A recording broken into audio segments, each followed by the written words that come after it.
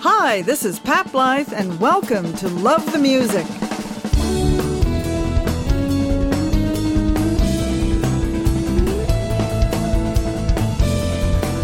Today's date is Tuesday, April 19th, 2022. These are the pandemic interviews, conversations in a changing time. I have the pleasure of sharing the studio with Jeff Jones and Gerry Finn, longtime friends and collaborators. For those of you not familiar with these two gentlemen, here's a little background on each of them, and I'm going to begin with Jeff. Originally from Chicago, the Jones family moved to Canada when Jeff was 13. Shortly after this, he began playing the bass, and within 3 years, he was performing professionally. Jeff gained fame at a very early age as a member of the gospel rock band Ocean, recording the million-selling hit Put Your Hand in the Hand. Jeff was also the first bassist and primary singer for Rush, forming the band with Alex Lifeson and drummer John Rutsey in 1968. Jeff is a Juno Award winner with a distinguished 50-plus year career that has focused on lead and background vocals, as well as writing, recording, and producing numerous albums and videos. He's released 2 solo projects, Positive and Air of Desperation, recorded and toured with Lawrence Gowan, Infidels, and Tom Cochrane with Red Rider. Jeff also co-wrote and performed on the single Naked in the Church for Roar Records, released in 2018. Jeff is one of the founding members of the iconic band known as the Human Jukebox, the Carpet Frogs, who also happen to be Burton Cummings' tour band. As a member of Red Rider, Jeff continues to hit the road year after year, touring throughout North America with Tom Cochrane. A very special project, Jeff recently revisited Put Your Hand in the Hand, re-recording and co-producing the hit song to celebrate its 50th anniversary last year. On to Gerry Finn. A St. John's, Newfoundland native, Gerry's very first instrument was the ukulele. Growing up, he wanted to be Spider-Man or Ace Frehley from Kiss, and the ukulele happened to be the only stringed instrument available to him. Since the former wasn't going to become a reality, he focused on guitar, very quickly segueing from 4 strings to 6 strings. Gerry went on to study both classical and jazz guitar. Well known for his work with the Canadian metal bands Killer Dwarfs and Helix, Gerry is celebrating 32 years this year as the lead guitarist for the Killer Dwarfs, having joined the band in 1990. His musical career has seen him either tour or share the stage with David Usher, INXS, J.D. Fortune, Holly McNarland, Iron Maiden, Pantera, Bruce Cockburn, and so many others. Gerry is the recipient of multiple gold and platinum albums, a SOCAN #1, and 3 Juno noms, winning for David Usher's album Morning Orbit in 2002. In addition to being a member of the Carpet Frogs, Gerry has also performed with Tom Cochrane and Alex Lifeson. And on a more personal observation, I think Gerry could give Ace Frehley a run for his money. Welcome to the Pandemic Interviews, gentlemen. Hi, Pat. Hi. What I want to start with very quickly is how you two actually got to know each other. What's your story? Okay, you go first. I wish I could remember. It must have been it was a really great night. I know that. I've known Jeff for the first time I saw Jeff play was when he was playing a weekly thing at Lee's Palace in Toronto. It was a jam night, and it was maybe 1986 or something. And I was living in Nova Scotia at the time, going to university, but I was vacationing on my spring break or something, and I walked in and saw you play that. We didn't connect that day, but that's my first memory of you. And so, I've known who he is, of course, right, from a distance. But we started playing together in the Carpet Frogs about 10 years ago. Is that 10 years now? Something like that. But I knew you before that. Yeah, we had some contact through the Dwarfs years. Daryl Dwarf and Russell. We might have run into each other in the after-hours and blues can or something. Not that I ever went to those places. No, What? No. There were other guys that looked like us that went to those places. Right. Yeah. Right. Only looked like you. And you guys now have this dual thing going. That's actually quite successful. Well, one of the things that happened, when we were playing the Carpet Frogs gigs, that's a great thing, and it's a breeding ground for just getting out there and playing music, whatever the song might be. But what happened was when you did mention the revisiting of Put Your Hand in the Hand in 2020, when we did that was the first time actually that Gerry and I did we worked in a studio together, and it went so well, and we just had no trouble just understanding each other and pulling off something that we thought was good. And so ever since then, we've been going, we just got to keep going. We just got to keep going. That's great. Yeah. And you're out of the block company, you're very successful. You've been packing them in. Well, I mean, it's pretty easy to pack 40 in, but well, yeah, but yes and no, not always. But it's been a real boon for us, like to play the acoustic gigs. It's just an excellent way to share music and to hear each other and sing together and play together, and so we're just enjoying that and actually even writing couple of songs. Yep. Yeah, it's great. The singing together is really fun, of course, too. The Carpet Frogs is a great band. Everybody sings. So there's an awful lot of activity around all of the vocals all the time. So it's really fun for Jeff and I to sort of sing just the two of us. It's a different, cross-section of what might be going on there. So, how much of an impact did the pandemic have on your professional life? Well, for me, it was enormous. I've hardly worked in 2 years. I joke that I live a life like a retired elderly woman. I'm one step away from macrame. I got into gardening. So nature abhors a vacuum, they say, right? So you just sort of find other things. I built a studio in the house. So there's some good things that have come out of it that perhaps wouldn't have otherwise. I probably wouldn't have gotten up to. And, I really like gardening. You're a gardener now? Well, kind of. Fledgling. The weather's getting nice. I'm thinking about tomatoes. How does your garden grow? Yeah. No, so there hasn't been as much playing. I didn't realize how dependent I was on playing live because I've done lots of things through the years. I've taught a bit. I've done, made records and done things like that, jingles. But it seems like when the pandemic struck, I'm almost only making money from playing live music. And so that wasn't an intentional thing. It's just sort of where I'm at right now. So, that stopped. Life got quieter. It got quieter, and but, it's starting up again. Jeff? Well, I have kind of an antithesis to that. My life, at the point when this all hit, like, I was going like a hamster on the wheel.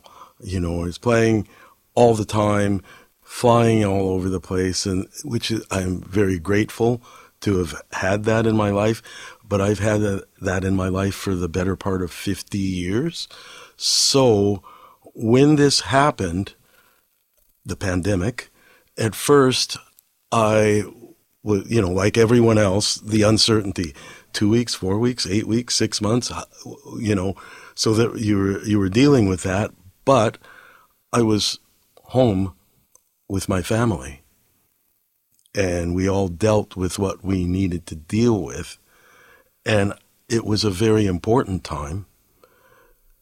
In that way, for me, it carried a lot more importance than hopping on a plane and go playing music somewhere. Although I love that, but the respite has been rejuvenating. Rather than going, okay, I haven't played for a couple of years, a lot of people say to me, oh God, you must be itching to, not so much. Right? The break, I'm fresh and I'm good to go again. Whereas had I continued at the pace that I left off in 2019, by this point I'd probably be a little bit burnt. Right? So having that period of time without doing the shows, actually I find it beneficial, especially now I feel so good when I get out and play the few shows that I did about a half a dozen shows last August and September with Tom, and it was great, but it wasn't a lot, but it was great. And then we thought that was the sign of something coming back, and it wasn't. But now I feel like the same. There's signs of life, and that will be great. But I didn't mind the 2-year absence from playing. Of course, my pocketbook minded, but hey, that's only money. A lot of musicians I've spoken to that are road warriors like yourself, and you as well, both of you, have found it's been actually it was a little frustrating at first. It's because you're looking to, but as it quieted down, it was a reconnection with families. Definitely, yeah. And Mother Earth. There's a lot of gardeners that have sprung up over the last 2 years. Now, I know you sold your house and moved into a condo, so that might be a little different for you. Except you are doing some gardening at the farm. I'm pointing to Jeff. I'm doing some gardening. Yeah. Yeah.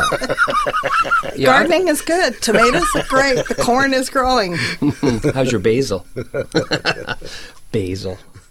So did the pandemic and the subsequent lockdowns alter any of your tactics or direction on how you keep yourself relevant? Now, Jeff, I know you're not on Facebook a lot. You're not a social media kind of guy. I don't know about you, Gerry, if you are at all, or how did you navigate around the limitations? Staying relevant. I haven't been relevant for a long time, so that wasn't a real big concern. Sure you have. Come on now. I don't know. Things just seemed to pause. I don't feel like anything got lost. I mean, it's not like anybody else was making headway and you weren't. Everybody kind of got stuck in the same place, and now we're all lifting off again together. So no ground was lost. I'm a bit older, but not too much. So, yeah, I don't think there's social media. I don't think I spent any more time on it than previously. I have a bit of a presence there, but it's not a real deliberate, marketable kind of source of income or anything like to that stage. It's just kind of fun and share pictures of dogs and things. Pictures of dogs and cats got very popular over the last 2 years. Right. Dogs and Ace Frehley. Yeah. Puppies and Ace Frehley. Yeah, it sounds like everybody just kind of hunkered down and stayed home and just that's what I did. Hung out with family and that sort of thing. So, yeah. How did you manage your time? You've all of a sudden got more time on your hands. You're used to doing certain things, getting up, packing. Well, but now you're doing different things, and you're having. I spent a lot of time sitting in the country looking at the stream. Ooh. Because I'm fortunate enough to have a country home as well as the city, and I spent 6 months of each of the last 2 years out there, and walking in the woods. For a lot of the time, I didn't realize there was a pandemic because I didn't see anyone. I didn't wear a mask because I'm walking with a dog in the woods. So it was really refreshing and regenerative for me in times. But then sometimes you wake up and I'm sitting at this beautiful property and I'm looking out over the pond and I'm thinking, am I done? Right. Yeah. You're not the only one who asks them. Some days you wake up and you think that. Yeah. And then the next day you wake up and you think, I'm not done. I just have to be patient. If I just wait and don't let myself become a drug-addicted alcoholic, then I'll be fine. Oops. Could be a little bit late now, but but people like to see people perform that are on the edge of insanity. It's a bit of a turn-on in the rock and roll industry. I think most musicians are on the edge of insanity. Stay sane inside insanity, isn't that one? I don't think so, but I do feel like that about the people around me.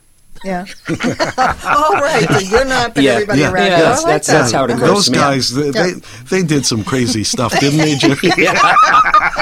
Yeah. One of the things that I noticed about it, of course, is that I'm very happy at home and got a great scenario there, but I love to get away from home and get on the road and play. I love to, buy beer in an airport and go play music in Yellowknife or something. My friend Sean Fitzsimons that we work with, we have a couple of gigs coming up in the summer that we'll do together. One of which is in Gerry's hometown of St. John. And St. John's. St. John's, Yeah. Newfoundland. Yes, St. John is in New Brunswick. I know I've been corrected on that one a lot They're of not going to times. let you in now, Jeff. Yeah. Oh, yeah. Cancelled. Yeah. Wait till I call Mom. Sean's thing, and he is one of the group of people that we work with quite a bit. He called me to say, hey, do you remember that restaurant we went to about 3 years ago when we were down there? We got to find the name of that, because all I'm thinking is, of course I'm going to love to play the show, but the night before, I think we can go to a nice dinner. We did that last time, and we had a great time. Yes, and that is as much of a part of going out as anything, is that chance on the pre-show night to get together with the boys and have a great meal. Yeah. It's really fun, right? And like what I was going to say was I love to get away, but then after being away for a while, I love to come home. But so I'm usually happy to be in either one of those places because I get to do both. But being home for 2 years, it was kind of like, oh my God, like I love being home, but this is a long stretch of not buying $15 Heinekens at an airport. Yeah. And guitars are getting lonely. Yeah, they got played, but, they didn't get scuffed up or left anywhere, which tends to happen sometimes. Yeah. During the isolation over the last 24 months, isolated off and on, nobody's going anywhere, pretty much, except for little spurts. Do you think this encouraged more collaboration among artists who don't normally collaborate on pieces? Mm-hmm, sure. Reaching out to each other? Yeah, well, I built a bit of a studio in my house just for that purpose, so I could play a solo on someone's record or whatever and use it as a developmental tool around songwriting. But I see a lot of people doing that, recording, over, the internet and collaborating that way. Yeah. More of it than I think was going on before, More collaboration was going on before? No, there's more now. There's been more now, through I think so. Yeah, I think a lot more people did what Gerry did and got some equipment that enabled them to be able to do internet exchanges of music. I did it, and I'm definitely not the only one. I feel like I was the last one, actually. Everybody seems to be up to it. Now, you worked on the re-recording of Put Your Hand in the Hand during the pandemic as well? No. The final mix. Was that? The final mix occurred March 9th, 2020. Wow. So talk about on the edge. We just finished that, and we're like, okay, that sounds great. Let's get back up there and do some more. This is the studio in Almont, outside of Ottawa, and and then it stopped. Yeah. Yeah. And Jesus, you got that done in the nick of time. Okay. Just in the nick of time. Wow. Live performance is a key to the development of new artists, but also for the continuing develop of artists who've been out there for a while. With so many live music venues closing, what opportunities do you think younger musicians will have to hone their craft and gain stage experience? I think it depends on what town or city you live in. So, the clubs and live music venues are always opening and closing. I don't think there's anything new, really. I mean, I think business has been tough, of course, the last couple of years. But things that it's a cyclical thing. If a club stays open for 5 years, it's incredible under any circumstances, really. There are these exceptions. There's a horseshoe, but for every horseshoe, there's 100 clubs that don't last 10 years. So that cycles around. I don't think that's changed. I think if you live I grew up in a smaller town, so it was easy for me to get a lot of experience because I was able to, sort of get to the upper levels of what a bar band was at when I was 16.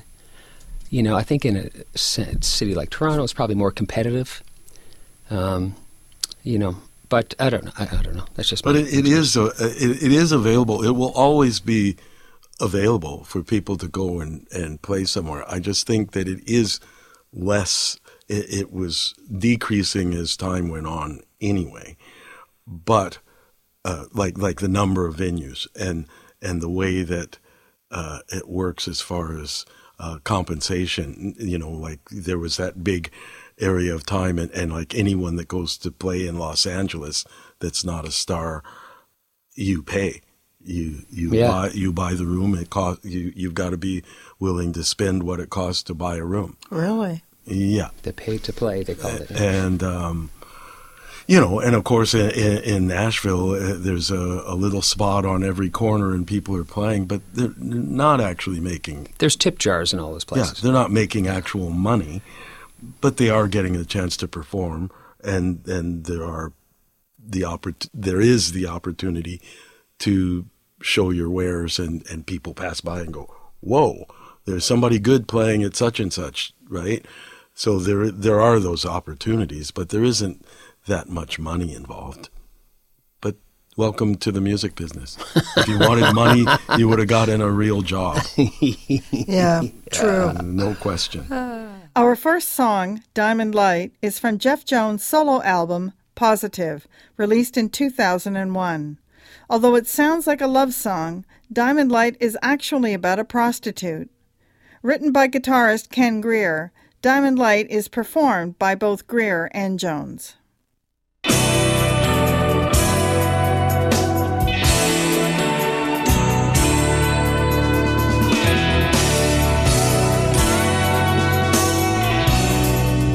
Business out on the street, but the church bells ring out. They don't come down here much anymore. Just the fools in the night. Teen, teen, teen, teen is cool. All done up in the diamond light. All the boys are missing. They say West Street's gonna fight. In my heart, you'll always be awake. Into my arms, you run to me, run to me.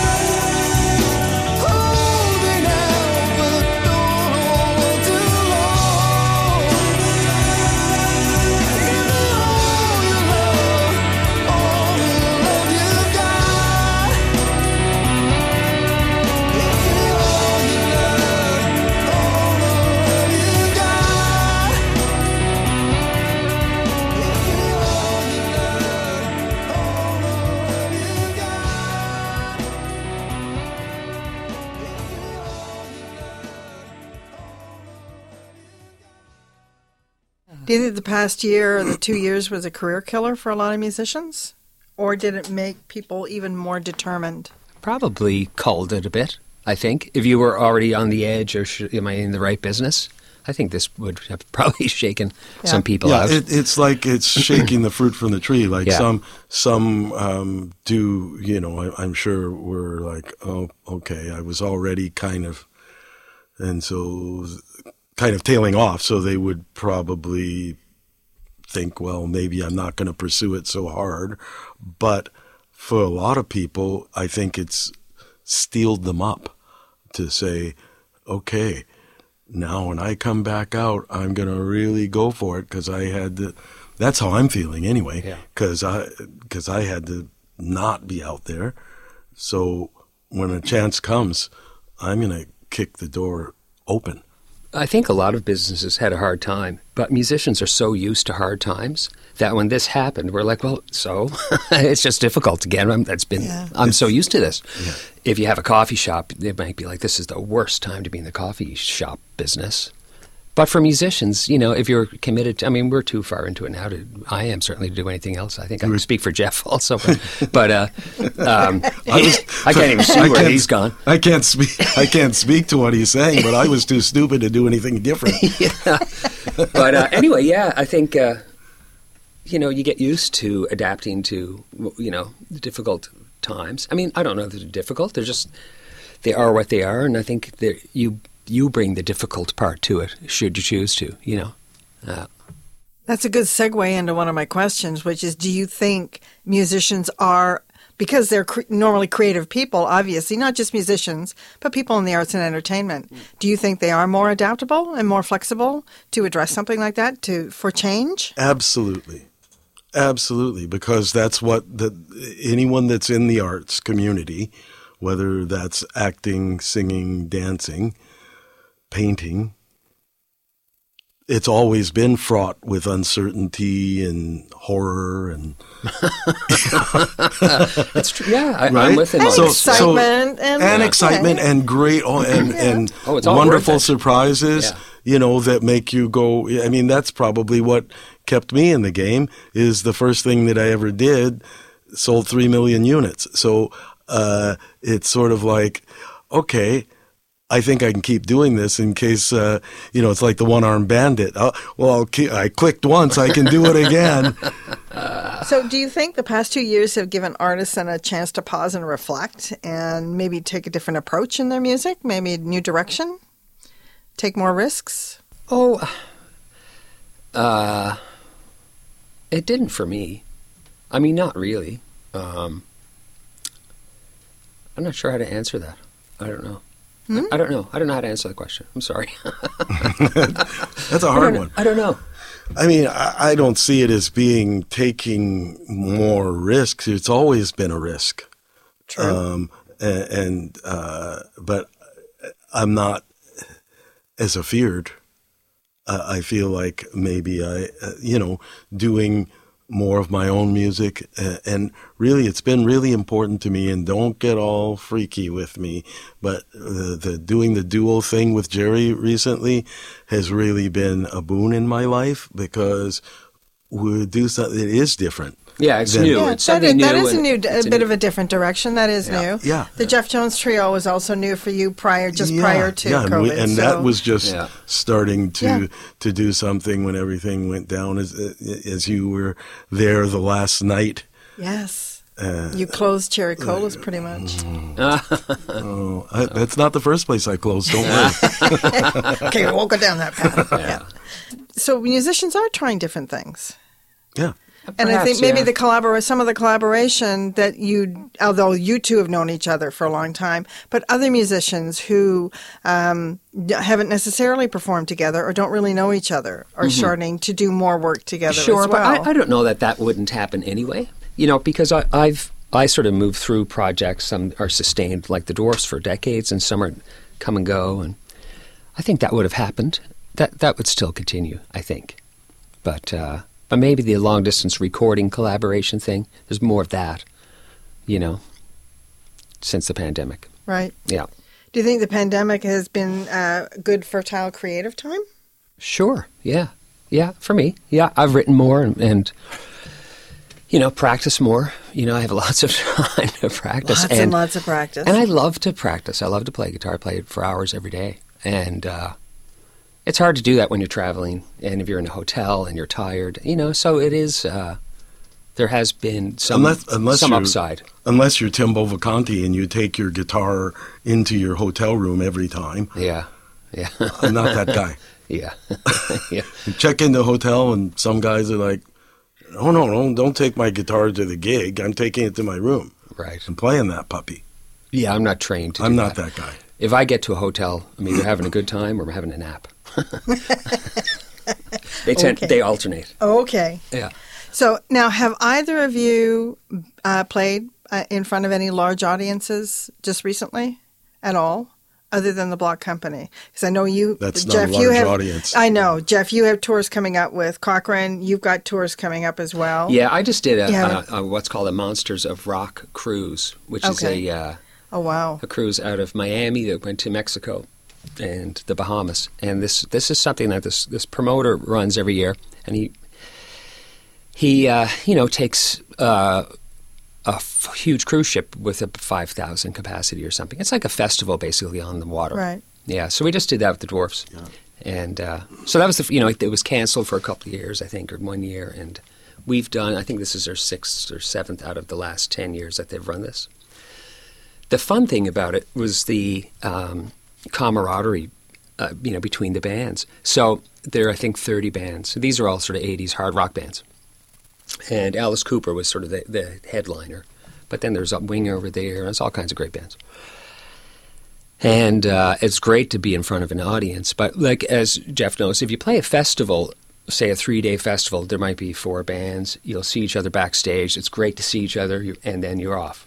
But this is 30 bands for 5 days at sea together. So it was really great to be around other musicians. I've never been to sea, Billy. Yeah. Right. How did you find the audiences, though?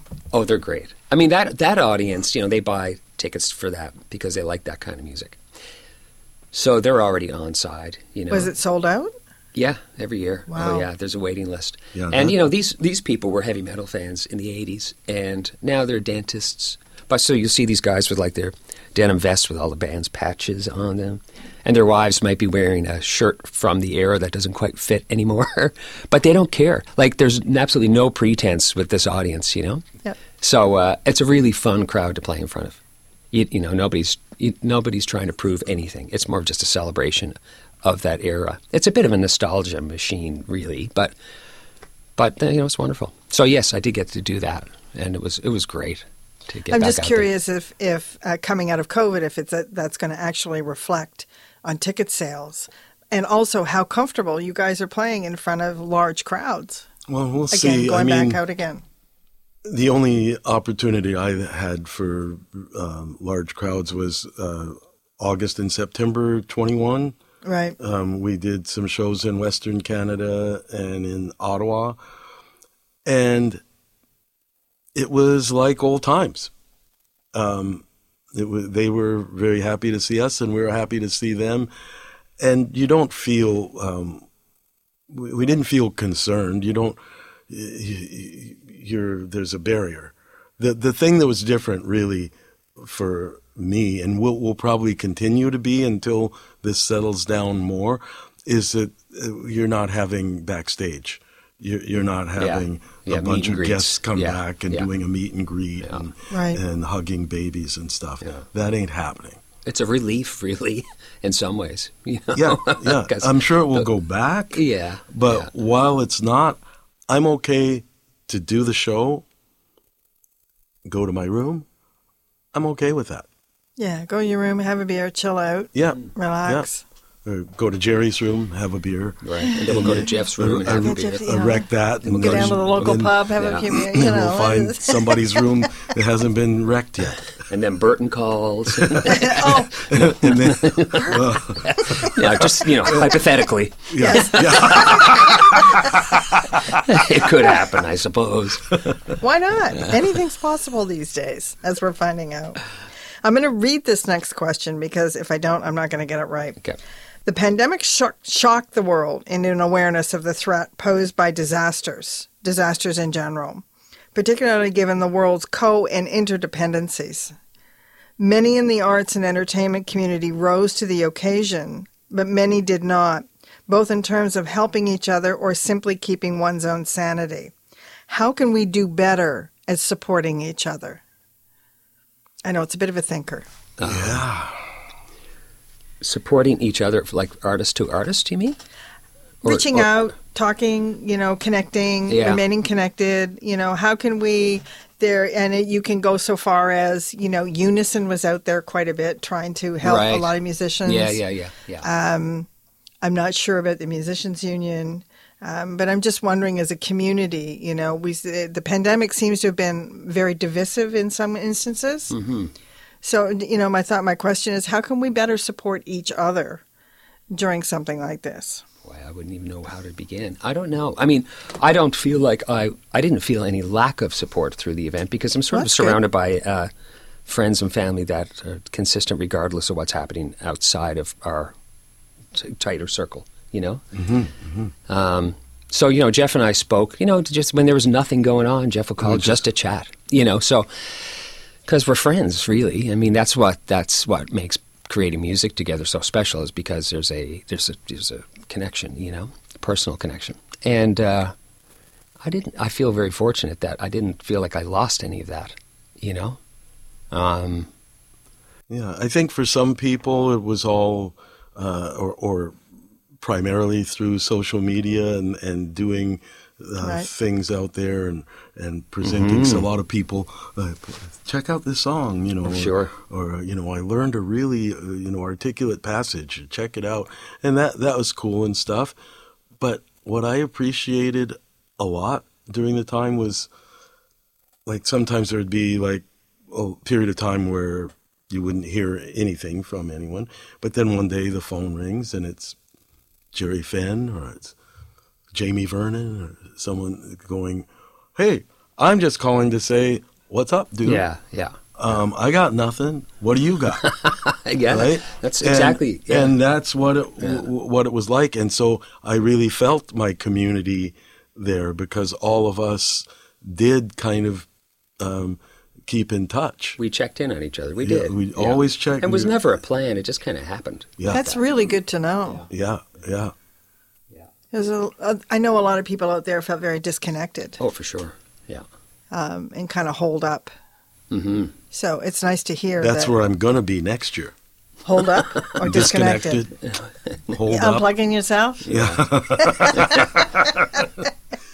There's been a lot of hue and cry about, the lack of live music around the world. It's not just a local thing. So do you think absence has indeed made the heart grow fonder and people maybe have more respect and admiration for musicians and artists in general for what they have to offer?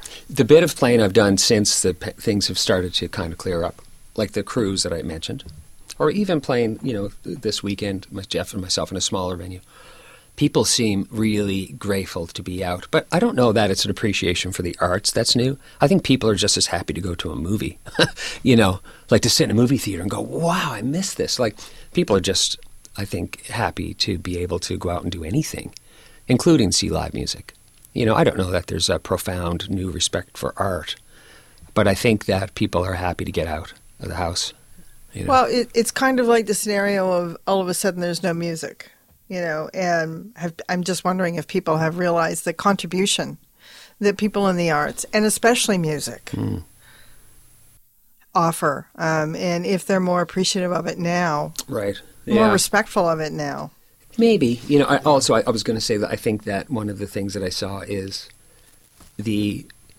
it's not necessarily the music that you go to see that's live, but it's the social interaction. The crowd, right, is like a thing. So that interaction, I think people really miss that, seeing their pals at a concert, that sort of thing, So I recognize that. I don't know. What do you think? Yeah, I'm sure it's there. I see it, but I've only had this little taste. But I think going forward, it's going to be really interesting because there's a lot of a lot of the shows that are scheduled for the spring and summer are, people are very excited, and they'll probably sell very well. The other side of that coin is everybody and their dog is doing a show or a tour. Yep. And some of the prices are going to be higher because of what's happened in the past. Promoters and venues are trying to make up for lost revenue. There are COVID protocols in place that cost people more in order to put on shows. And this is the case with like stage productions and the ballet and rock concerts. Everyone is having that. My question, I'm giving a question back, Pat. Yes, Jeff. Is will there be enough audiences to sustain all of this? You know what I mean? Everybody, yes, they're eager and they want to see their favorite artist. But then, well, 3 of my favorite artists are playing in my town this week. Right. How many tickets can I purchase? That's a question. See. Yeah, it's a question I've wondered myself. Is what is it going to look like over the next year or two? Because everybody's been home and isolated. Yeah. Musicians included. Now all of a sudden everybody, because gigs have been put out. Now you've got everybody sort of coming down especially in 2023, 2024. Mm. How many can you really go to? What is it going to look like in the next 2 years? Yeah. It might be something we can't predict, a wave of something. But like anything, it'll correct itself. Yeah. You know. Yeah. So it'll be a blip, I think. Out of the box, everybody's going to try to go to anything they can and see all their favorite bands. Then they're going to realize, oh crap! Now I'm late on my hydro bill. And then there's going to be, like you said, like a market correction. You know what I mean? Market correction. Yeah. Then there'll be a little bit less, and then it'll find its level. Like take a couple of years, I would imagine. Probably, yeah. Well, I mean, Genesis was here last year. I was desperate to go and see them until I found out that a decent ticket was over $1,000. Oh. And I went, not in my snack bracket. You should get one to take home with you for that much money. Yeah, I should get one of the music. Yes. Yeah. I want a private concert in my back deck for that. Yeah. You know, I know. Okay, we're coming then. Yeah, we'll work for cookies, by the way. Yeah, so I'm wondering, I mean, you mentioned ticket prices going up. Mm-hmm. Yeah. Wages aren't going up. So we'll see. I mean, no. So I'm just wondering how it's going to look like over the next couple of years. Yeah, it's hard to project. Yeah. We'll see. It's hard, yeah. What lessons have you learned, if any, during the pandemic? I had one very important lesson. It's better to stay home every night. Cheers. Yeah. It did get to the point, and I'm not even sure that I'm clear of it, where I would sort of lament taking off my pajamas. And I would go like, I'll see you soon in a couple of hours, right? You know, you kind of get really, you know. I'm like, people go out after dark, like, you know, kind of get into that cycle. Yeah. Yeah. Well, you know, I feel really good about what I do for a living, and I feel unshaken by any of this. So it's, you know, there's not a lesson, but you call that a living? Yeah. Yeah. If you do it for long enough, you got to call it something. Yeah.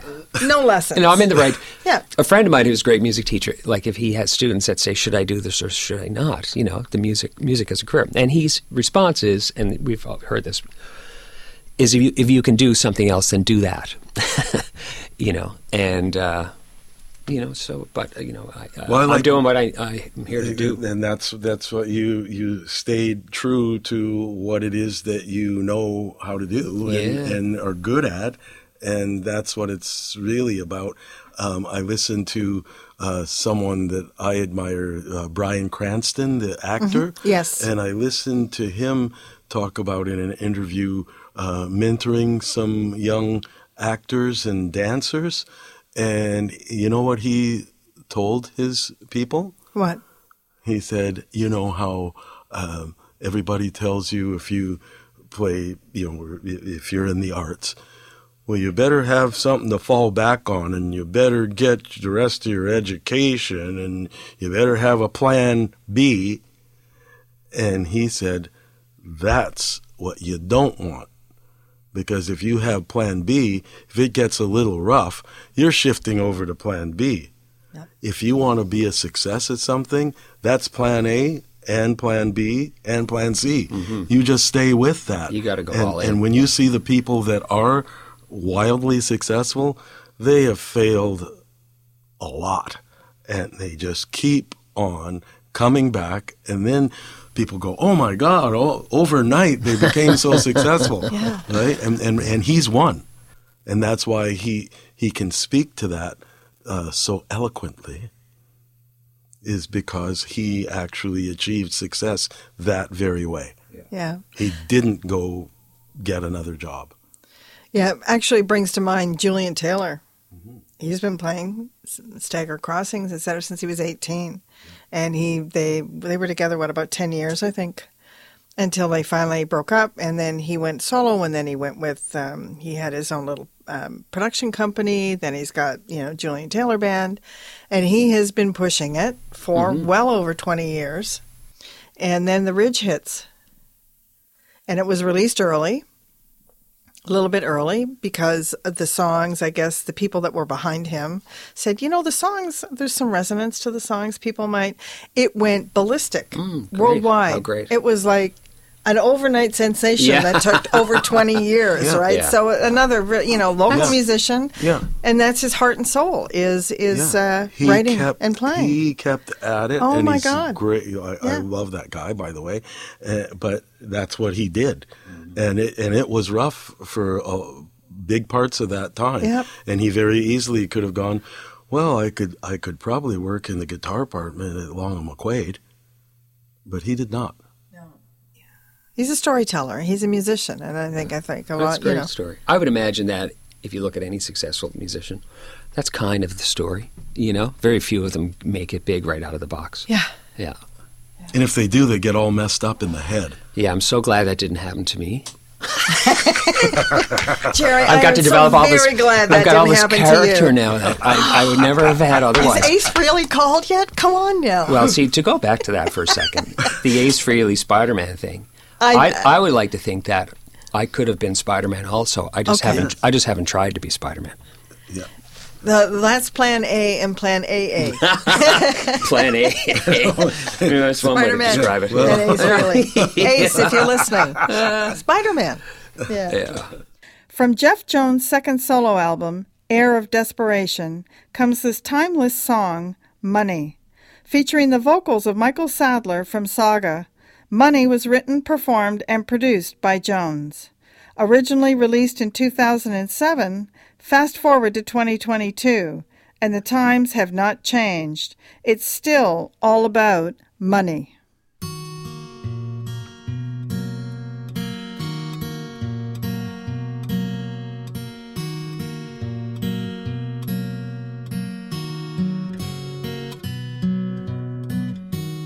I don't know, and I don't care.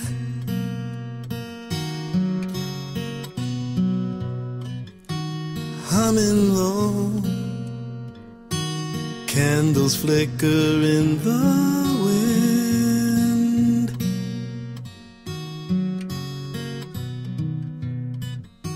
Starting to find out how much you mean to me.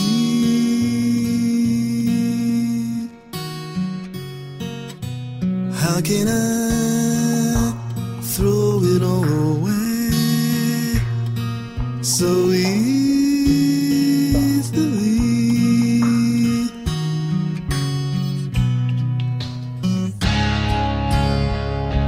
It's all about money.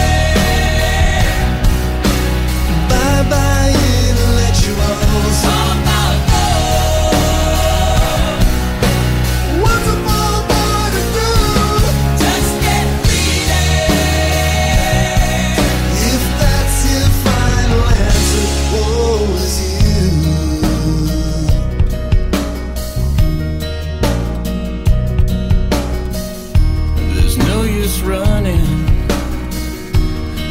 Politics are not for me. No. Your Mercedes-Benz and your Gucci-clad friends, they don't know about me. They don't know about me. Don't know about me. It's all about money. Bye-bye intellectuals. It's all about love. What's a poor boy to do? Just get greedy. That's not my final answer. No, no. It's getting kinda hard to understand, and I get jaded. One lies, little mysteries. I've got to play it all night long. A heavy load, that's what's eating up my time.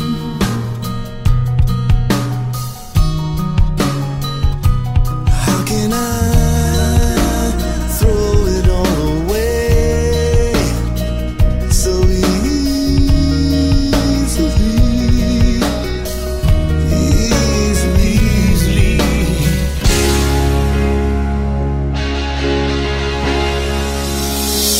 If it's all about money, bye-bye intellectuals. All about love. What's a poor boy to do? Just get greedy. That's not my final answer. It's all about money. Bye-bye intellectuals. All about love. There's not much left for you. No one's waiting, and the stakes already risen a little too high.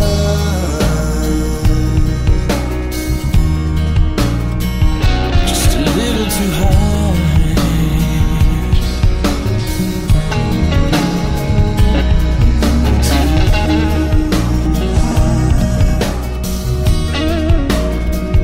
Just a little too high. Little too high.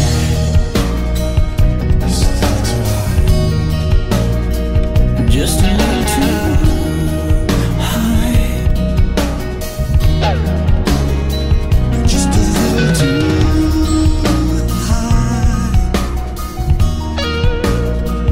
Just a little too high.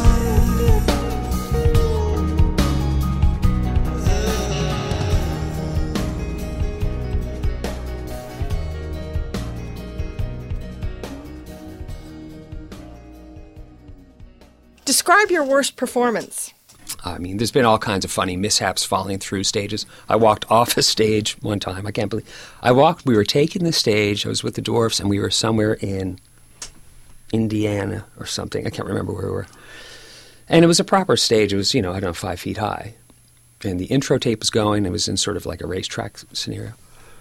And I was walking, and I walked through a curtain, and it was black, and there was no railing. And I walked off the stage, and I fell into the pit where they had all their mic stands. And the mic stands just happened to be arranged that I didn't impale myself on any of them. And they were sort of arranged like you could see like a body, like an outline of a body, like from a crime scene. I fell right into that position, and that was shocking. And then walked up on stage. I thought, have I broken anything? And Russ was like, "Are you okay?" I'm like, "I don't know. I don't know." And we started to play. That was shocking. Anyway, stuff like that happens. That's not a bad performance, but that's certainly a mishap. Well, some people get on stage and they freeze, or they something wasn't whatever you classify as it may not have been a bad performance, but what you thought was a bad performance. For me, and for most professional musicians that I know, they really take so much pride in not giving a bad performance that even if it doesn't go well, you're trying your goddamnedest. right? It's not like, I know, I've never really looked at a performance and gone, well, just one. Do you want to hear about it? Sure. Yeah. Well, I mean, you know, when you think of how many shows we've done or whatever, I mean, is it bad? How bad did the audience know? How bad was it? I mean, I had a mishap like that on a Pat Benatar tour, opening for Pat Benatar, where I fell off a riser into what looked like a caterpillar that covered her gear behind the Red Rider gear.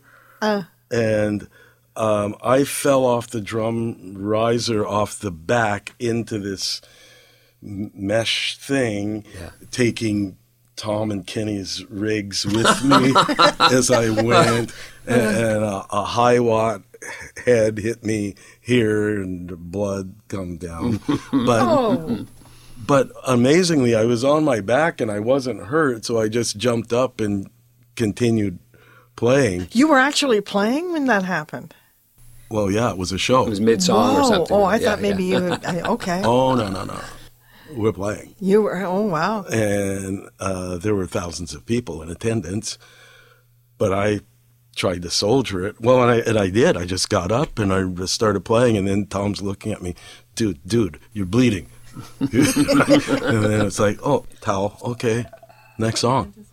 Towel, got any ice? Yeah, I put a little ice on there. Okay. The show must go on. Full contact rock, we call that. Yeah. But we did have one cumulative, pretty lame performance in Cincinnati in the early 80s. And I apologize to the people of Cincinnati for this because they were very supportive. Things were going really well for us early on in Ohio. And so it's pretty good. But then we had a few weeks off and we reconvened for a show in Cincinnati, and I forget who we were opening for, but the night before, we went a little bit far as far as after-dinner cocktails,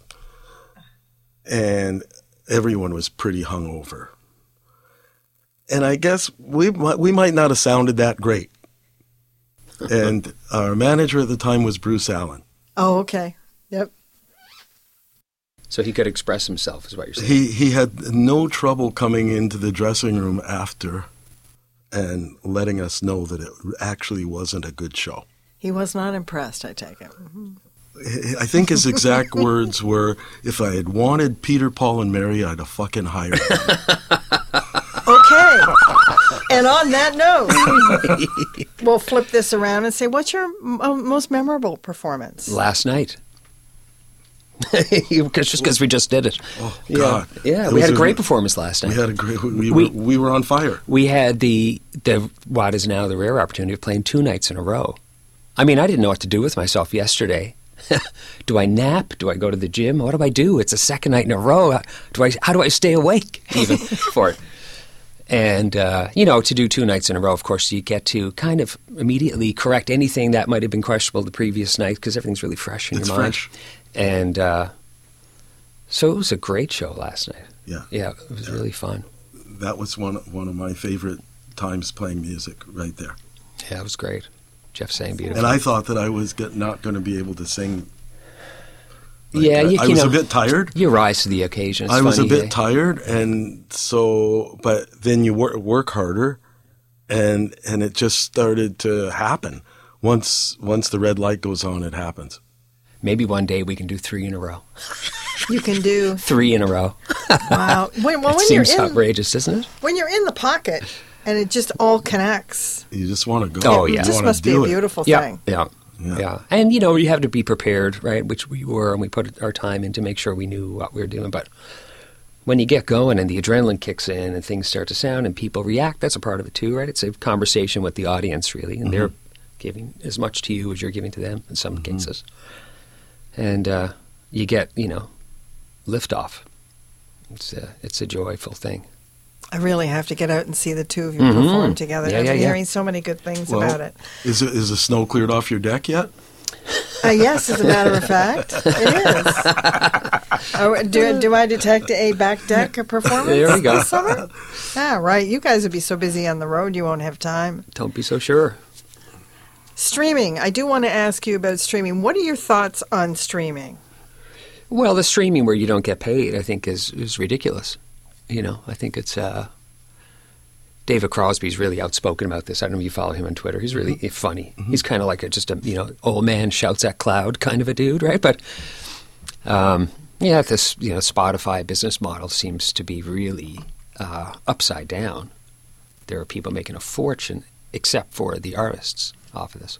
Yeah, it's exactly as the music business and arts business in general. It's always, what's the word I'm looking for? Corrupt. Co-opted by those that have business savvy in a way that makes them funnel money. And it's never the artist that is actually the beneficiary of this. It's always to the benefit of someone else, but it's always the artist that does. That's what people are taking from Spotify. They're not getting the subscription because they love the business model. They don't know what the business model is. They just know that they want to have access to a library of tunes like that. And it's been arranged in a way that the cow is out of the barn. And it used to be that the record companies held all the sway. And they missed it with Napster. Mm-hmm. And then it's been over ever since. That's been over, and now this new streaming thing is just like, that's a way for a big conglomerate to make a whole bunch of money and for artists to put their stuff up and to be able to, it's great that everyone and their dog gets to put music up there, but your stuff gets lost. There's so much stuff up there. There's a lot of stuff. There's no one saying, well, there's no, cheesy A&R guy that actually makes a decision, based on, I think this might be good. There's no one making that. They're just saying, you want to put it up there, you put it up there. We can make the money on it. And so, I'm not a fan. It just seems to have segued from Spotify, etc., et al., to now it's video from the Alma Combo, from the theaters in Belleville, in Oshawa, Owen Sound. The Horseshoe is getting involved. The Danforth was doing, so they're putting on shows for streaming. And the question, but don't they charge? Oh, you're talking about the live streaming concerts. Yeah, okay. So live streaming, not Spotify. It's both, but, because, it is. It's Spotify and their ilk, but there's also, because of the pandemic, excuse me. Sure. It's now gone into, the artists started on Facebook. Yeah. They were doing their thing out of the, behind the kitchen table in the living room or whatever. Facebook cut that down, but it's now seems that some of the smaller, like Embrace, even Live Nation are now starting to get into it. The Horseshoe is getting into it, collective concerts, having concerts. And the question has become now, who owns that show? Right. Who owns the content? Once you've created it, like do the people that stream that to be able to view it, they pay a fee for that? They do, but there's an issue there, because if I pay $10 for a ticket to see that, I've got the Jeff and Gerry show, you're streaming, I buy a ticket, I could have 10 people sitting on my couch. No, sure. That didn't buy a ticket. Yeah, I think the thing so they've gone to in person, so you can actually go to watch the streams now, but you can also buy a ticket to watch on your couch at home. I was just curious as to what you thought of all that, and do you think it's really, because you both mentioned playing live and having the audience right there versus streaming, and I keep thinking of streaming more as a marketing tool as opposed to a way to make money. But what do I know? I think that the rush to stream concerts, people in a rehearsal room or something, and you doing a live stream, that was because there was nothing else to do. But it's a terrible way to present and to consume music, live music. It's not the same. And people have put a lot of energy into these things, and there's multi-cameras and so forth. But as soon as we can get free of that stuff, we're going to look back and go, I can't believe we did that. It's the wart on the history of live music. It's not sustainable because it's no good. Yeah, let's put it in the history books. It's going to go there on its own, yeah. Here's a really good one for both of you. What piece of advice would you give young artists today? Do you know how to tend bar? I thought that was a plan B. Right, yeah. Today wouldn't be different than any other time. You have to be committed to doing it, and Yeah, believe in yourself. Believe in yourself. Yeah. Keep slamming it out there. Don't get too dismayed if somebody doesn't like your song. Write another better song. Don't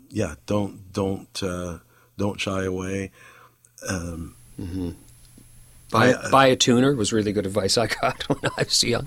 Yeah. Buy a guitar tuner. No, just being light. But it's really important. Like I mean, when I mentored a few kids, and that was the first thing, and they had a bit of ability, and then it's like, get a tuner. Yeah. Keep that thing in tune.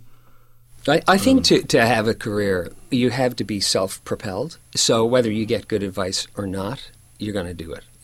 So. What advice? Just be yourself. Do it if you got to do it. You'll figure it out. I had an experience with, I wish I could remember his name. He was a keyboard player a few years ago for That's not Shawn Mendes. Shawn Mendes. He's a keyboard player. And I met him when he was in high school, and he was about, 15 or whatever age he was. Right. Many years ago, and he came with his mother to a show, and they were talking to me, and he asked me, I play keyboard a bit, I like it, what do you think I should do? And I said, just keep doing it.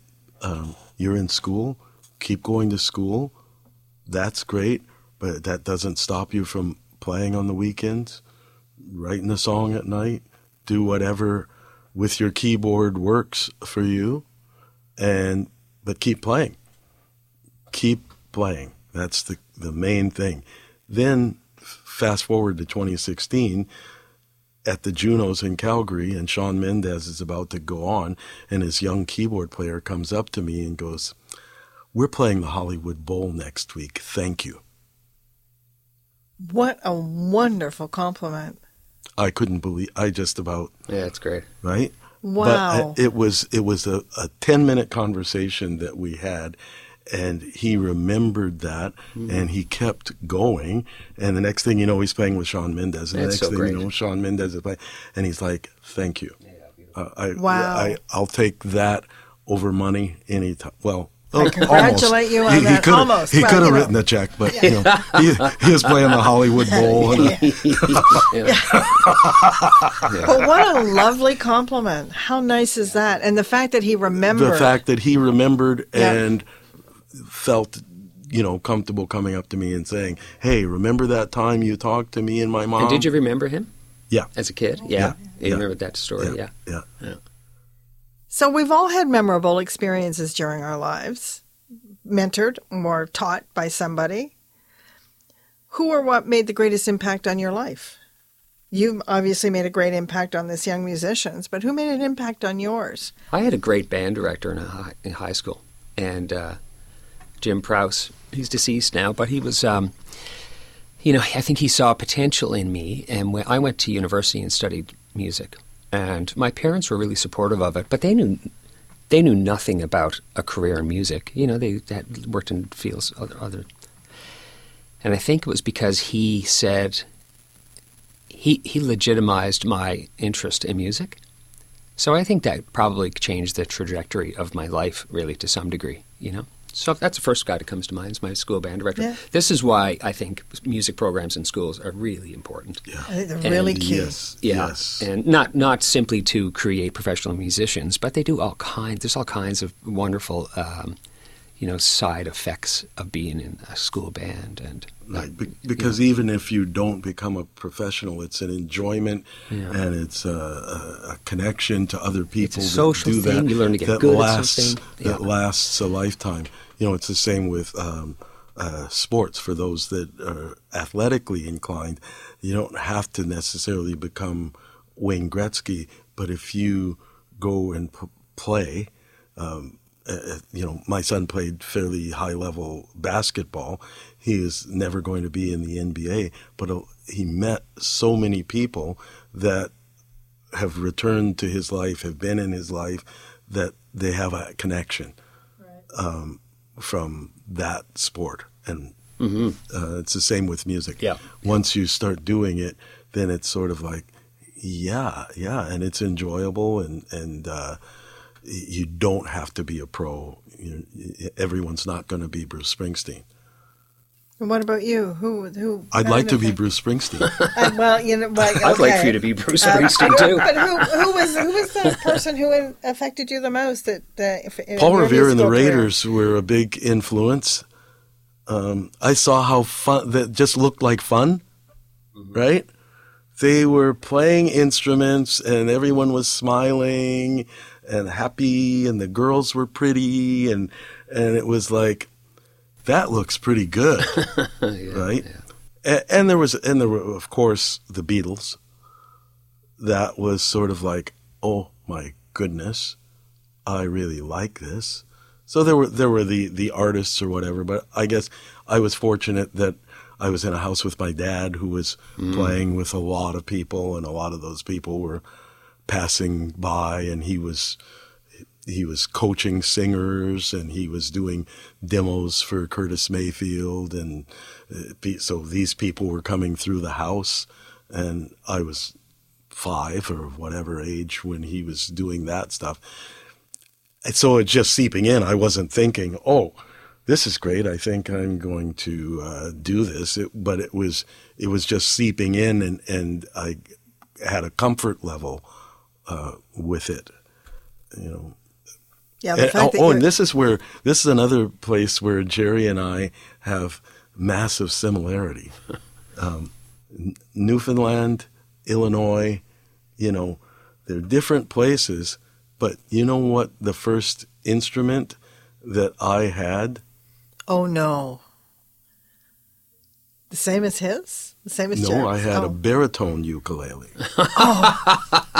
He had a ukulele. Had ukuleles. My first instrument was a baritone ukulele. That's funny. That I tuned to G, D, A, and E like a bass and started copying songs off the radio like Sunny, yesterday my life was filled. Oh, heavens. I started copying that on my baritone uke. I love it. And then begging my mom and dad to get me a bass. I want to do that. I can do it on the uke. I want a bass. That's so Okay, funny. whose uke was that? Your dad was a pianist. Yes, it was one of his friends gave it to him and said, "Here, give this to your kid. Maybe he might enjoy it or whatever." Wow. And Jeff's upbringing was extraordinary. There was a thing on CBC Radio the other day about a new documentary about Oscar Peterson. Mm-hmm. And, so we got talking about it. And when any name comes up, I do like to run up by Jeff and say, by the way, have you ever run into him? And Oscar Peterson used to go to their house for Sunday dinner, right? Yep. I mean, this is an unusual environment, to be growing up. It's not like it's not like the Ramones were hanging around the house. Not that there's anything wrong with that. but I mean, this was just like the kind of the he didn't drink nearly as much. The finest of the best were in Jeff's house, He and my dad were the only jazz musicians probably on the planet that didn't drink. Oh, really? Yeah, it skips a generation. Yeah. I made up for them. Don't worry. But yeah, you grew up with a house full of music. You did. Yeah. So I mean, it kind of, I guess that makes it kind of natural. Osmosis. Because and ironically, my dad would never teach me piano. I'd say, you know what, I wouldn't mind learning. No, you don't want that. Right. And I don't have the patience to teach. That's probably why Yeah. he didn't have the Yeah. patience to teach. Yeah. But That's why he taught me driving instead. oh, okay. I'm not Watch it! Two positives to come out of all of this past 2 years. One personally and one professionally from each of you. Two positives. Oh, I don't know. To keep it light, I mean, I really love gardening. So that's the personal thing, Bonus. I guess.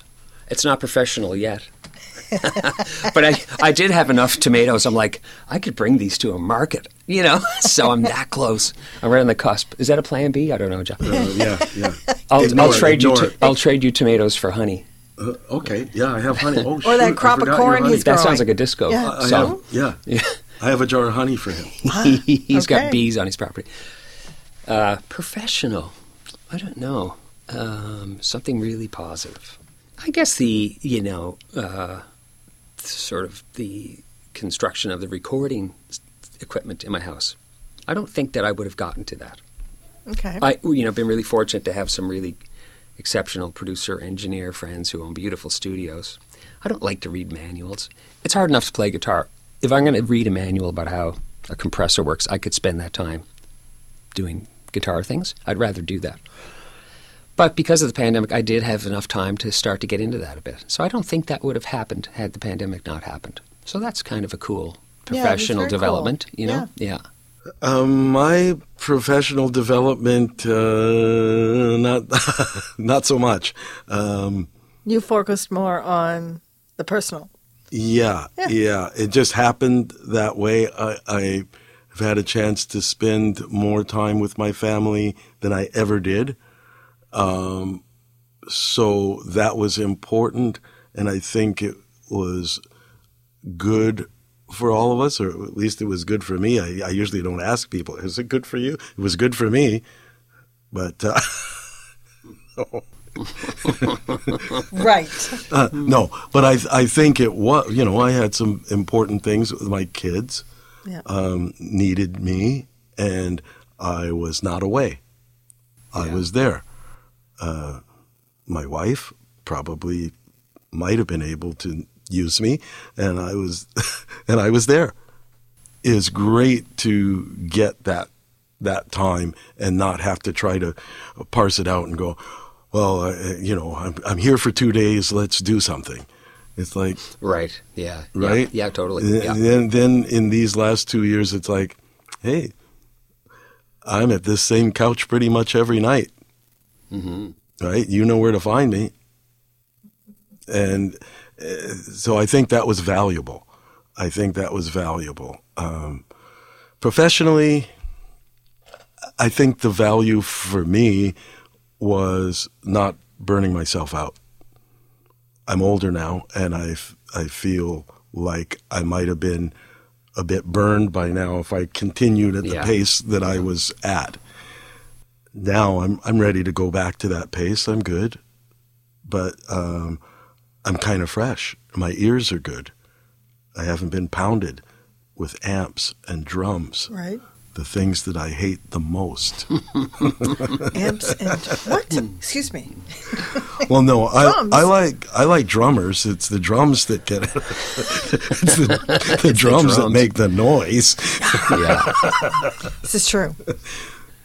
If you could choose one artist or band you would love to perform with or share the stage with, and it can be from your childhood, it can be from now, who would that be? Paul McCartney. Paul McCartney. We're going together. Okay, Paul McCartney. Yeah. I don't think Paul has any peers. There's the world, and then there's musicians, and there's Paul. And I'm not sure he needs a bass player. Well, he plays piano on some. But he plays piano. He plays piano. You can be bass. Yeah. You're a guitar. You never know. You never know. Someone's got to play with him. Yeah. You know, manifest it, and maybe it'll happen. What brings you joy now? In what way? In what way? Like in what regard? In life, what brings you joy? What makes you happy?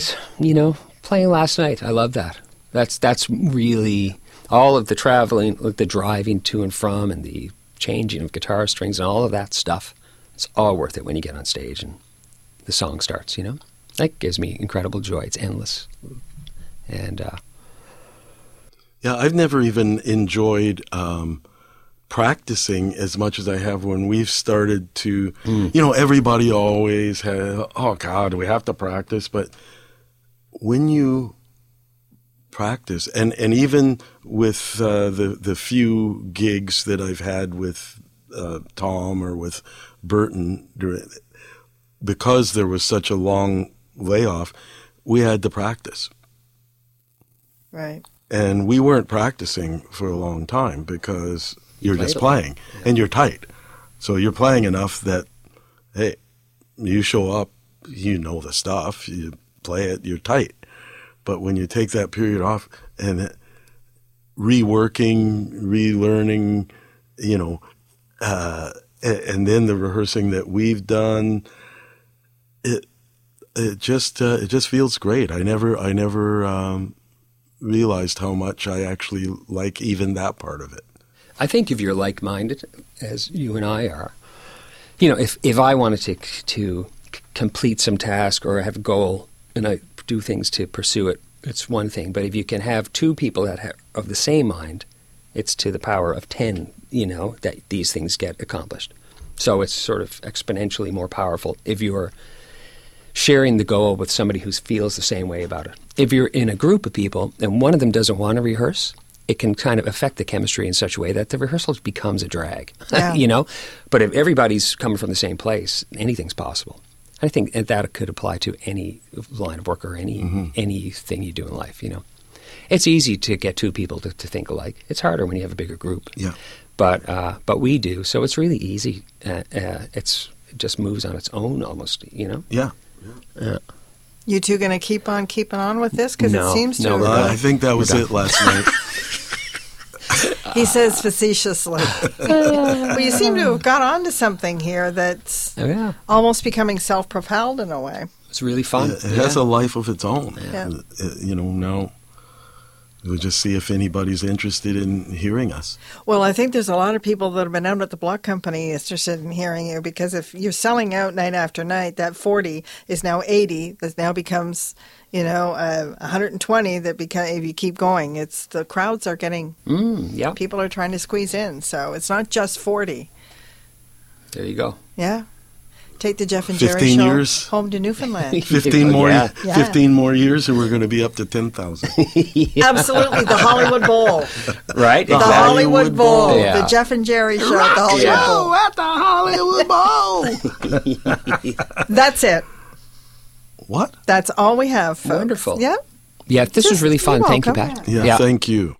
This interview was recorded at Soundhouse Studio, located on Eastern Avenue in Toronto, Canada.